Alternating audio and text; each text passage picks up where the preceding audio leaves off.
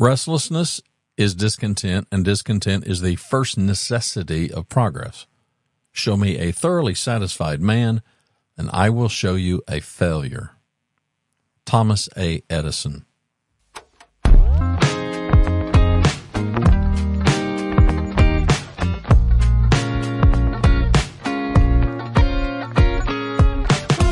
Greetings and welcome inside the Yellow Studio. My name is Randy Cantrell. I'm your host here. You know, of course, already, and if you don't, I'm fixing to tell you that the website is at leaningtowardwisdom.com. Modern Tales of an Ancient Pursuit. This is a special episode for Monday, October the 16th, 2023. Let's talk about Driven by Discontentment.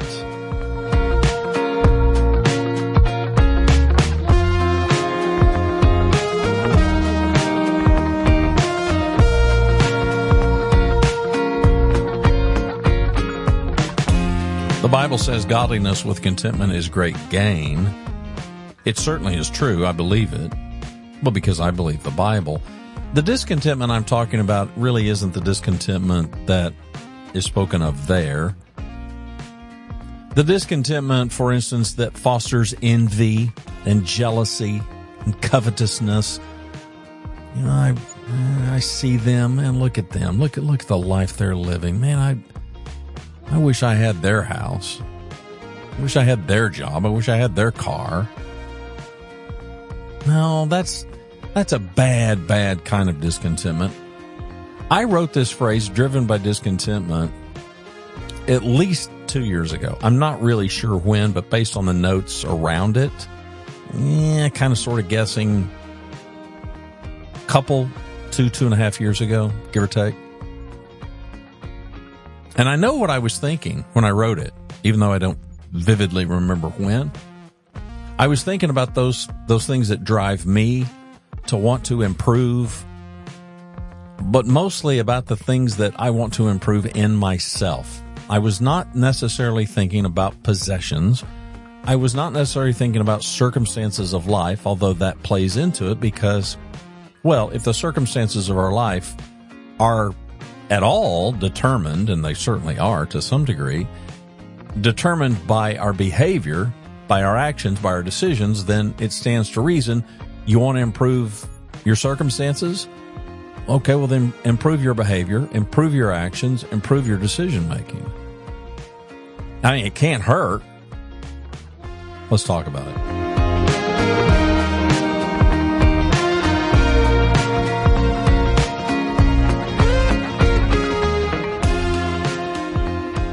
Well, first of all, I want to thank you for clicking play. Of all the countless play buttons that are on the internet, I got to thinking the other day of how many times in the course of a day do you reckon you click play? Whether it's on a song or a video or a podcast, I have no idea.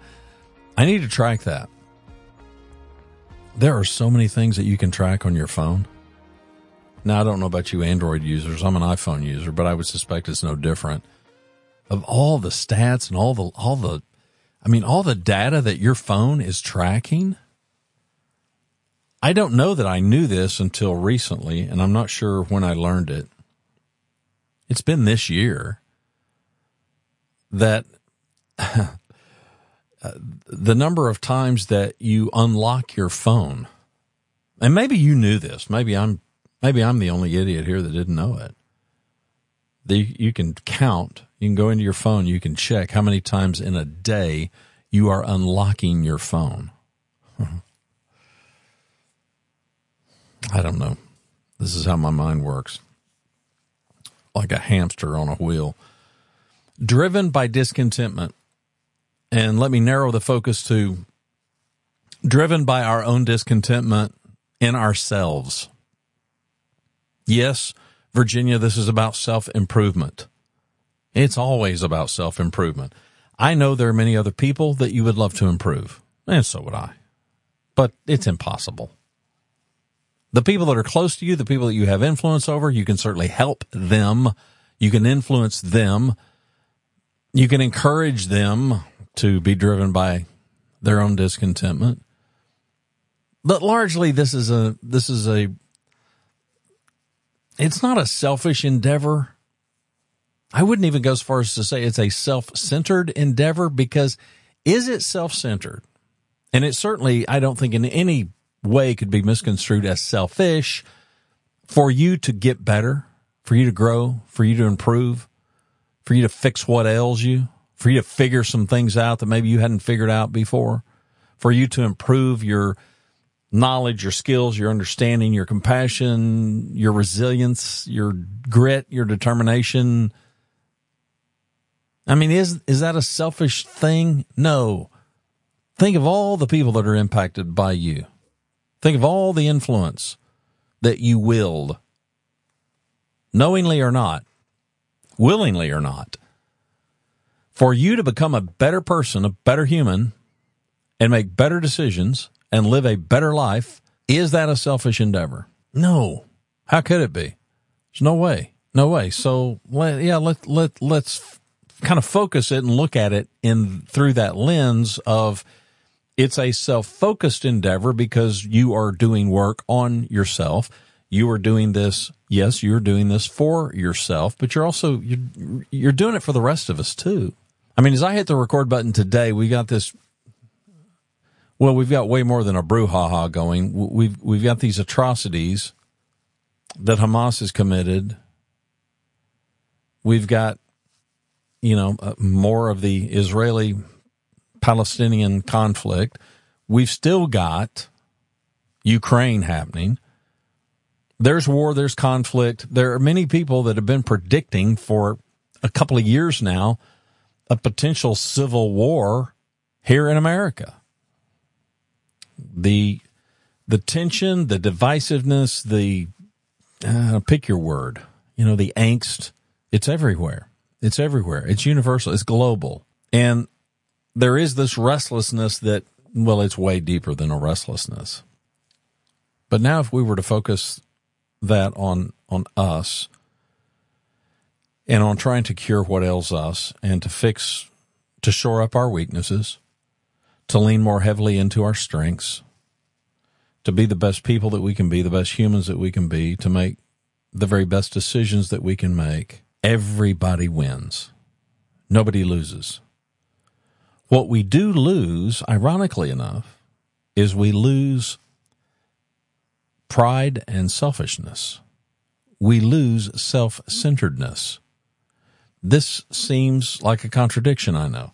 For us to focus on ourselves to the extent that we put in the work to become better ends up curing us of self-centeredness and pride.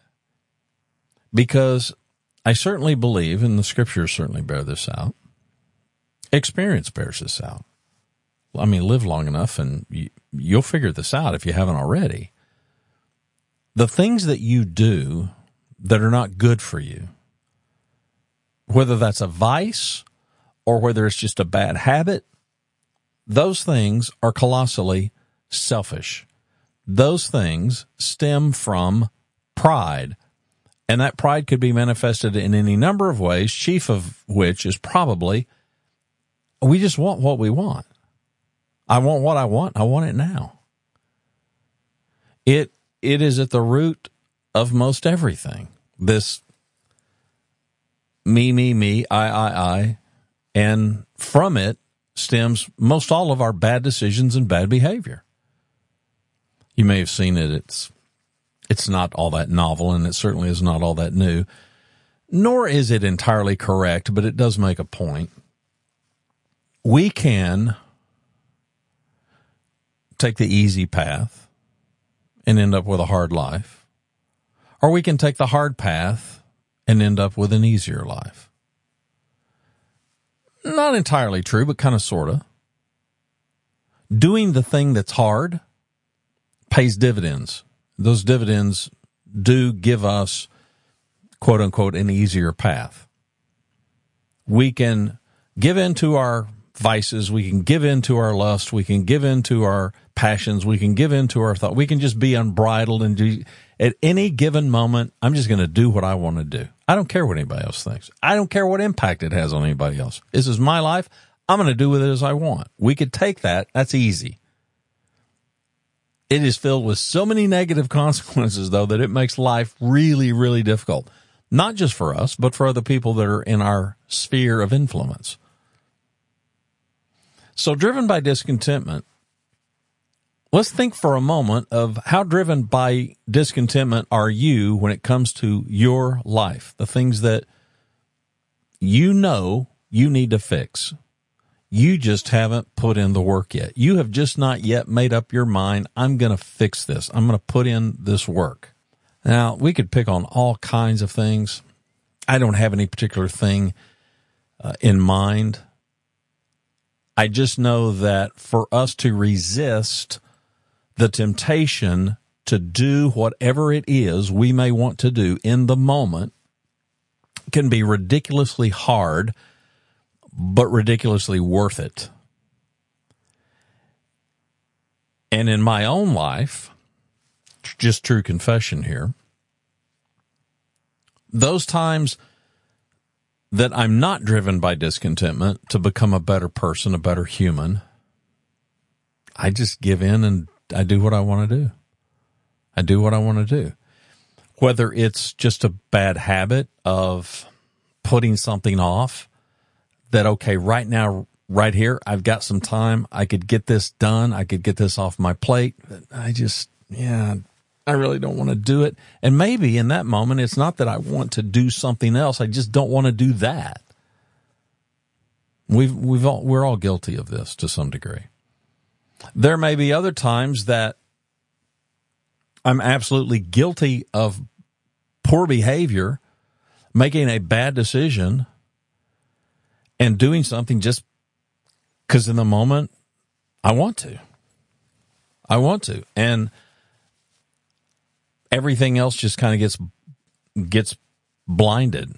You just get blinded by everything else, and you just dive wholeheartedly, whether it's a moment or whether it's a long period of time, your own selfishness, your own pride, you just want what you want. And there's no restraint. There's no self-control, and there's no temperance.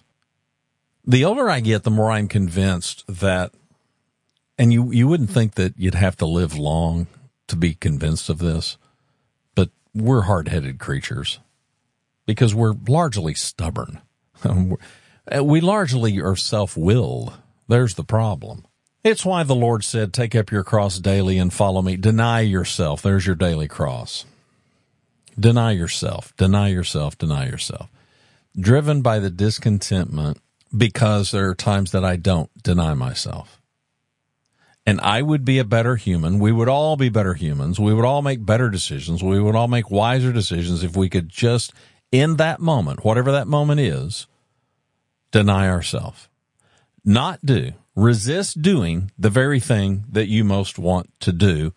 Now, we're talking in context of the thing that we most want to do being something that's not good for us, that's not good for others. It destroys our character. It erodes us. It could erode us morally, that kind of stuff. I'm not talking about in this moment, I'm going to be driven to do something really magnificently great and wonderful and valuable and worthwhile.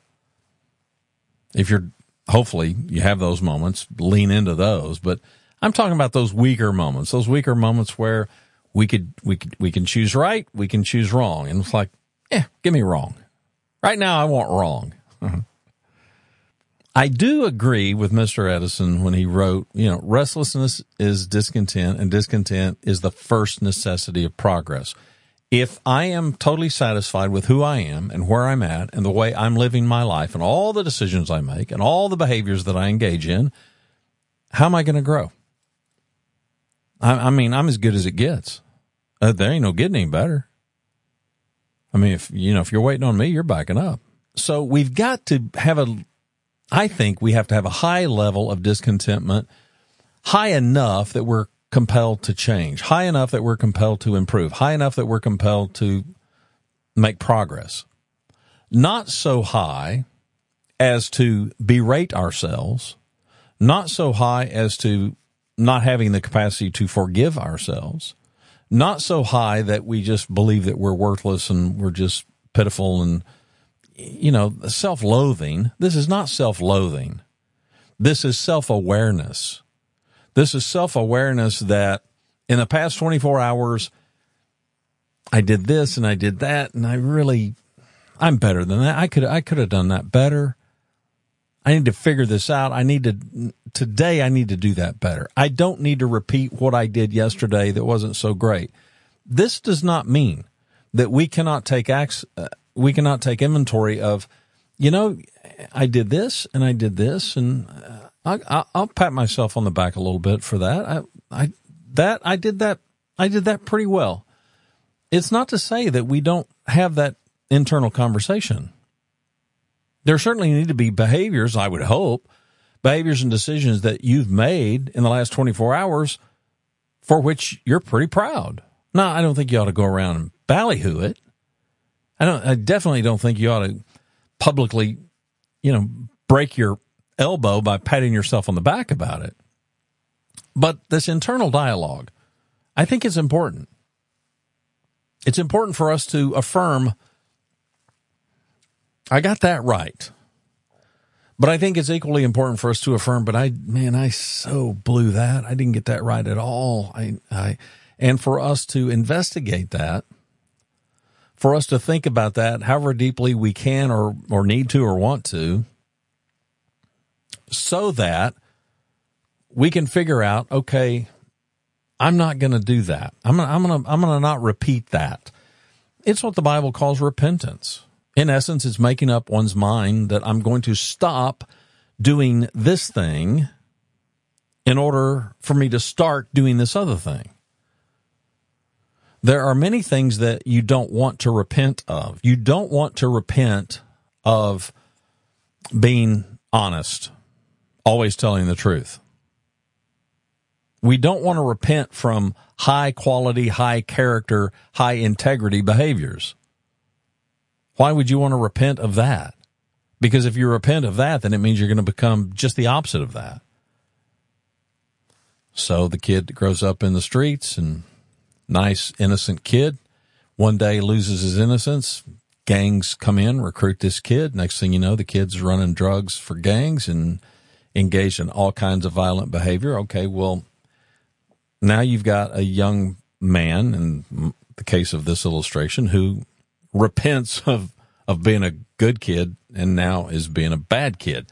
You don't want to make that kind of repentance. You want to make a repentance that goes in the opposite direction. You want to go from bad to good, not from good to bad. But from good to bad's easier. It's always easier. Because it's always easier to just give in to what you want. Or to give in this case, perhaps to the pressure of the culture or money or any number of things. Fear. Yeah, there's no question. All that's easier. But the restlessness of your discontentment with yourself, can you put any language to that at all? And if you did, how would you describe it?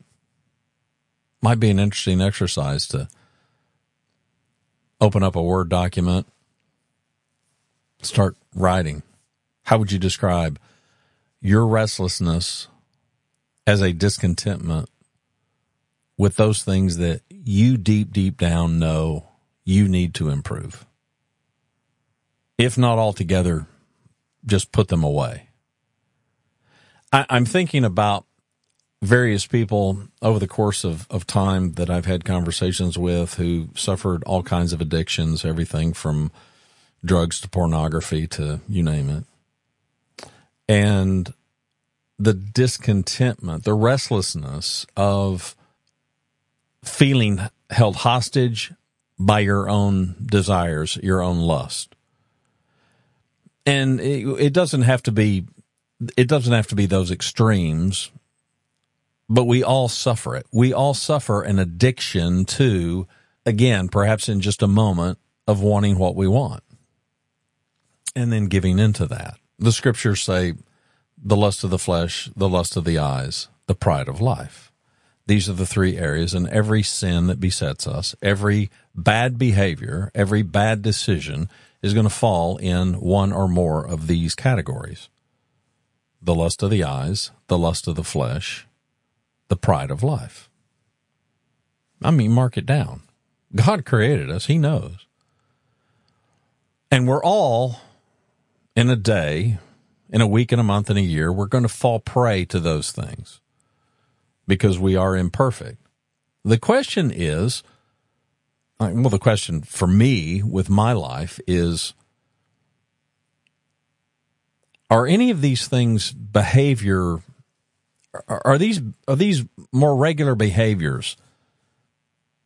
And the answer could certainly be yes. I mean, there are some, and don't just think things that you do, think things that you don't do, that you should do.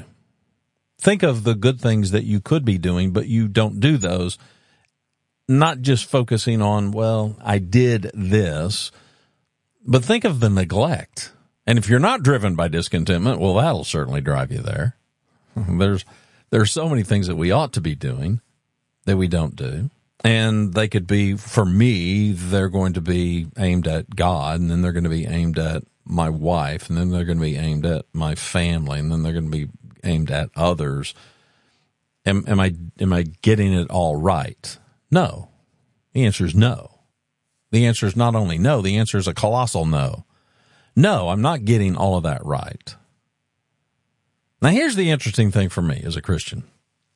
If I could get the first one right, God, I don't have to worry about the others, because that's going to compel me to make sure that the others are where they need to be. So I really only need to focus on the one. But if you've listened to me at all, you expected to hear that. Have I told you that this is costing me listeners? Not some big, huge number, because it's not like I have some big, huge number anyway. I mean, thankfully, over the course of doing this for 2 decades, there's a few thousand of you that are out there listening to me, and I'm super appreciative. I did take a little bit of a hit when I began to talk more and more about God and the Bible and that sort of thing, which I find pretty fascinating, frankly.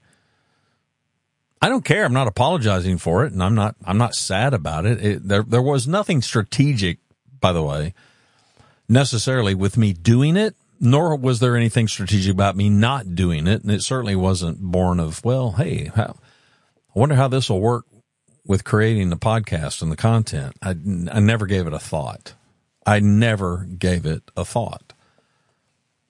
And quite frankly, I think most people, even people that are, as we would say, unbelievers, people that are skeptics even, the pursuit of wisdom, at least in most of the, and I'm talking about face-to-face conversations. I'm not talking about virtual online. I'm talking about face-to-face with people that clearly don't share my faith. And it's not problematic for me. And it's not problematic for them. They're just looking for some answers. And whether they are disciples of Stoicism or anything else, they're just kind of looking anywhere they can look for some things that they deem as pursuits of wisdom. And I'm certainly in the wheelhouse of that. And whether I'm coming at it from a perspective that they can totally relate to or understand or even agree with just doesn't seem problematic. But for some it may be, and that's okay. I'm not offended in any way, shape, or form. I will go ahead and pitch. I've got a YouTube playlist, inthypaths.com. I do keep telling you, if you want to hear a better preacher, I've got a friend named Kevin Presley, lives in the deep South, and you can listen to somebody and watch somebody that's way better than me. LetTheBibleSpeak.tv. So if you do have Bible-based interest, then, well, I just owe it to you. I owe it to you to share that with you. Where was I? Show me a thoroughly satisfied man, wrote Edison, and I will show you a failure. And I share that sentiment. Now, you may not, and I'm not saying that this is absolute, because we've got to define terms here. I mean, we started off with the discontentment term, and now we've got the satisfied term. Show me a thoroughly, well, he qualified it with even a bigger word, thoroughly, a thoroughly satisfied man. I believe in contentment. I believe the scripture, godliness, and that's important. Not just contentment, but godliness with contentment is great gain. Not just contentment, but godliness with contentment is great gain. But to be 100% completely content seems to imply zero ambition. And zero ambition really equals nothing but apathy. So we know that ain't it. But show me a thoroughly satisfied man, writes Edison, and I will show you a failure. That person who they want no more than what they have. They don't want to earn more money. They don't want to accomplish more. They don't want to be a stronger influence for good. They just don't want anything more, not one iota of anything more. Thoroughly, completely, I'm good. I'm satisfied. I think he's right. I think by any measure, a person prone to that would be a failure. There's no way a person like that is living their best life. How could you? How can you live your best life if you're sitting there wallowing in self-pity and apathy and you're just, I'm satisfied. Somebody was relating a story to me not long ago about somebody that was really, really, really just wallowing in their whole victim mindset.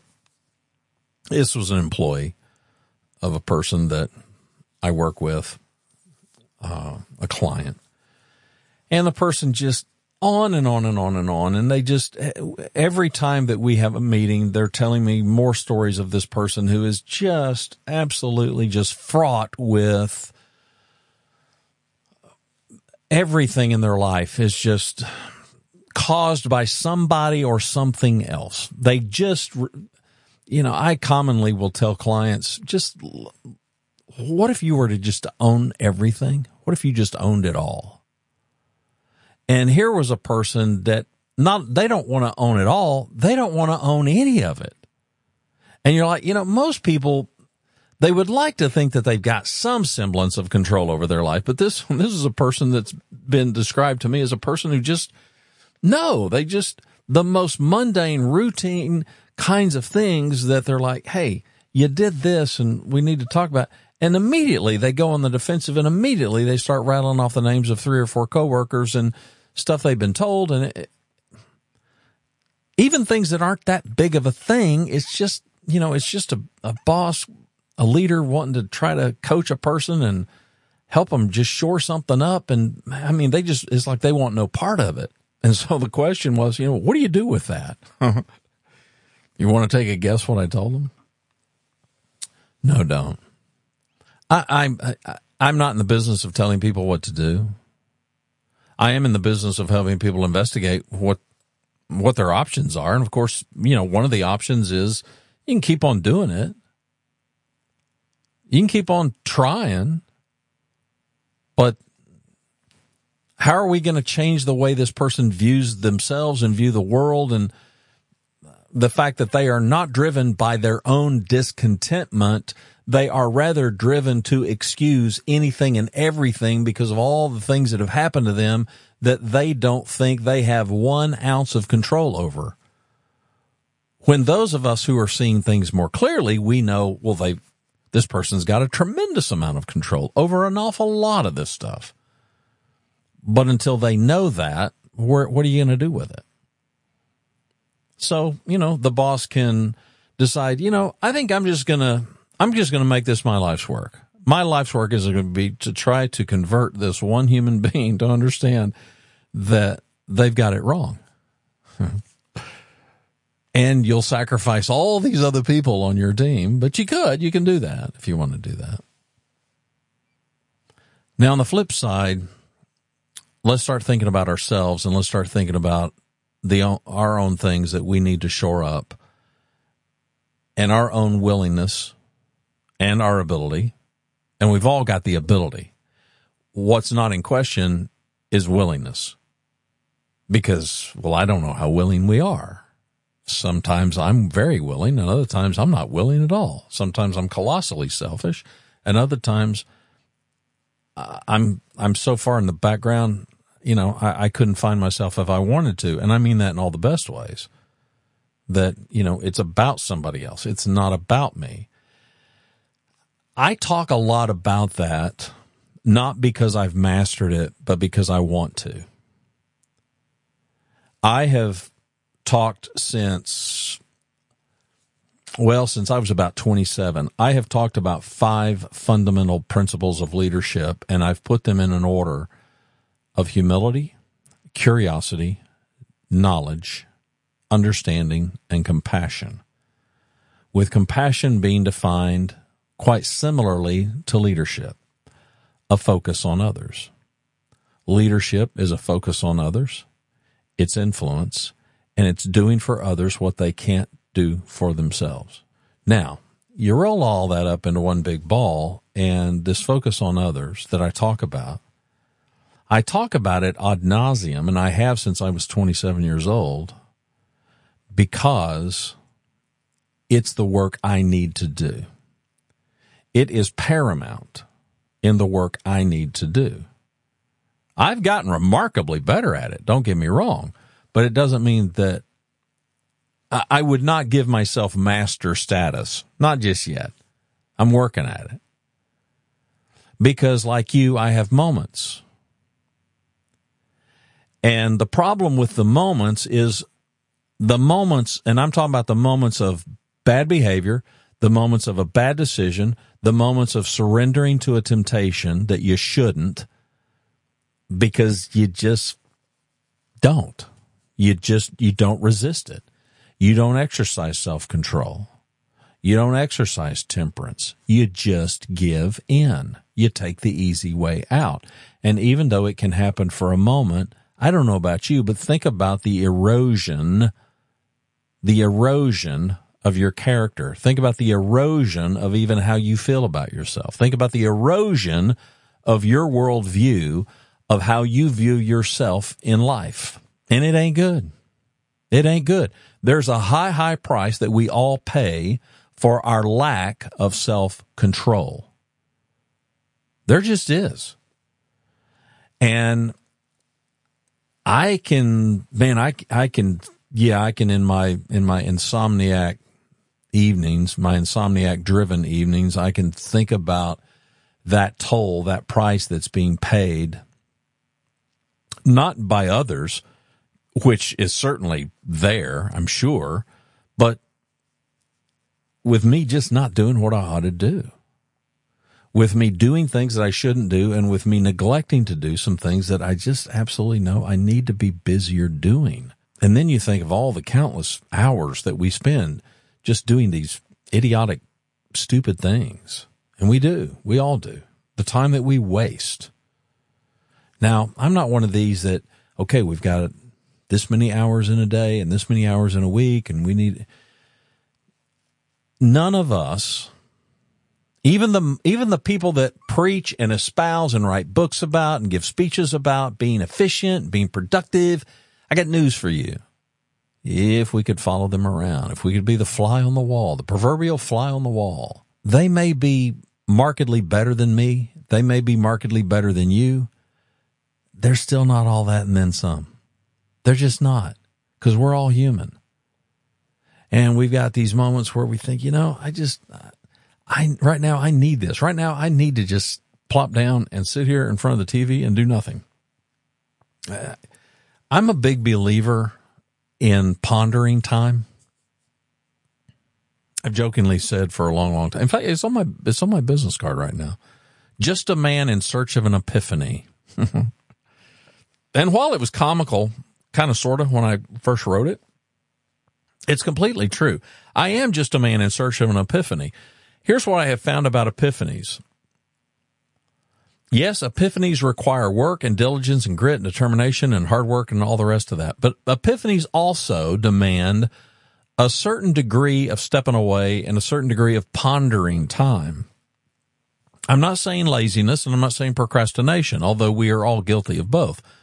But I'm saying that we need some time to just think. No human being, I don't believe, qualification.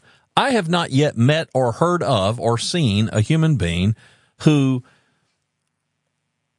doesn't need some time to ponder, think about, process, study about, dwell on some things, reflect on some things, because our learning isn't all just happening in real time, like bam, bam, bam, bam, bam, like right here, right now, while I'm speaking to you. Okay,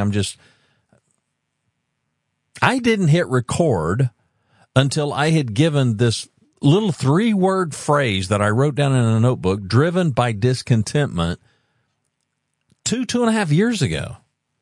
Have I thought about it nonstop for 2.5 years? Of course not. I've just thought about it occasionally, but I have thought about it. I didn't just write that down. Okay, let's immediately go to record.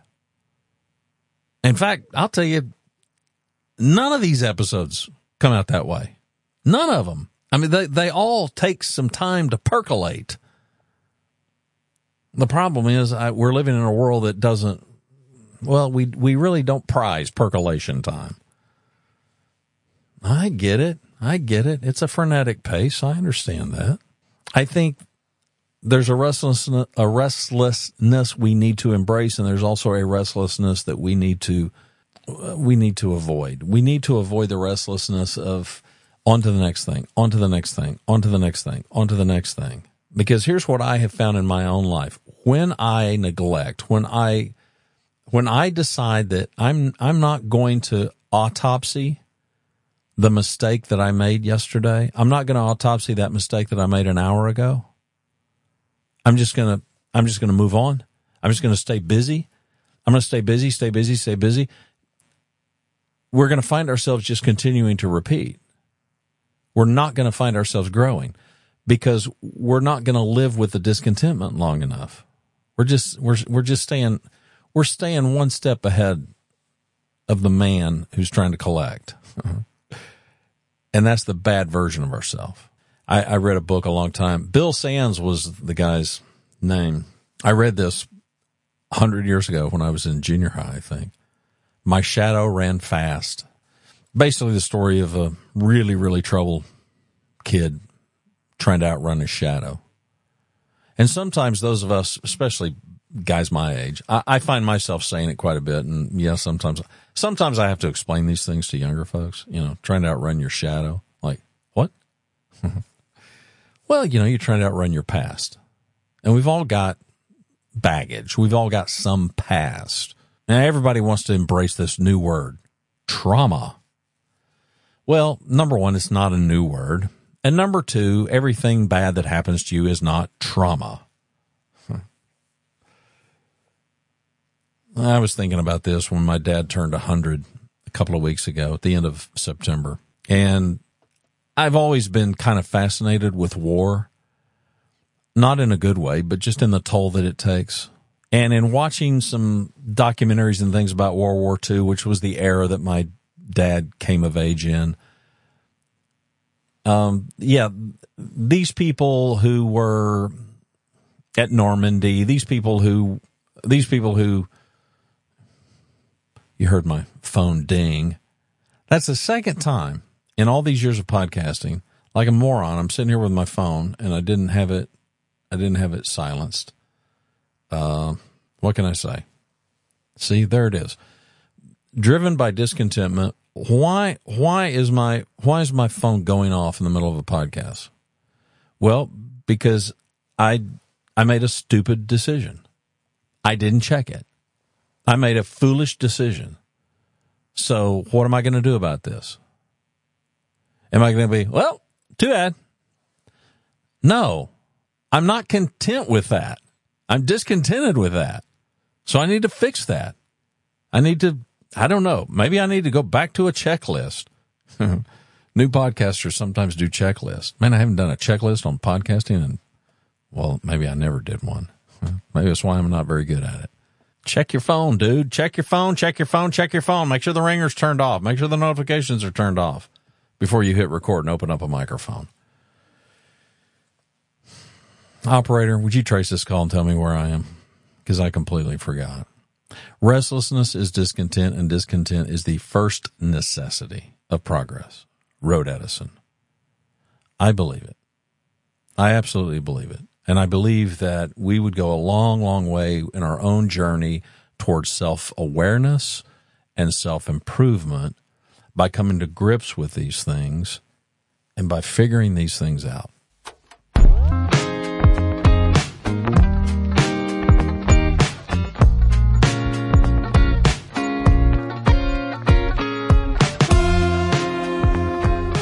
I hope you're not discontent that you clicked play. You may be, and if you are, okay, I get it. But I hope not. This is a journey, it's a quest, and we're all in it together. Yes, there are some people among us who have mastered certain things, but I can promise you this. Every person who has mastered one thing has completely botched mastering something else, probably a whole lot of something other things. And then there are people like me, and we've not mastered very much at all. I don't know what all the belt colors are. I should learn this. I have a question for those of you that are in martial arts. Are belt colors in one level or one practice of martial arts? Are the colors the same? Is it like this universal martial art kind of a world where it starts out with one color and works up to a black belt? I mean, I'm assuming that if you're a master, then you're, and I understand there's degrees of black belt. I mean, I was hearing somebody the other day, like 12, is it possible, a 12th degree black belt? That seems like an awful lot of degrees of black belt, but what do I know? I would assume that black belt is the highest in any of these endeavors.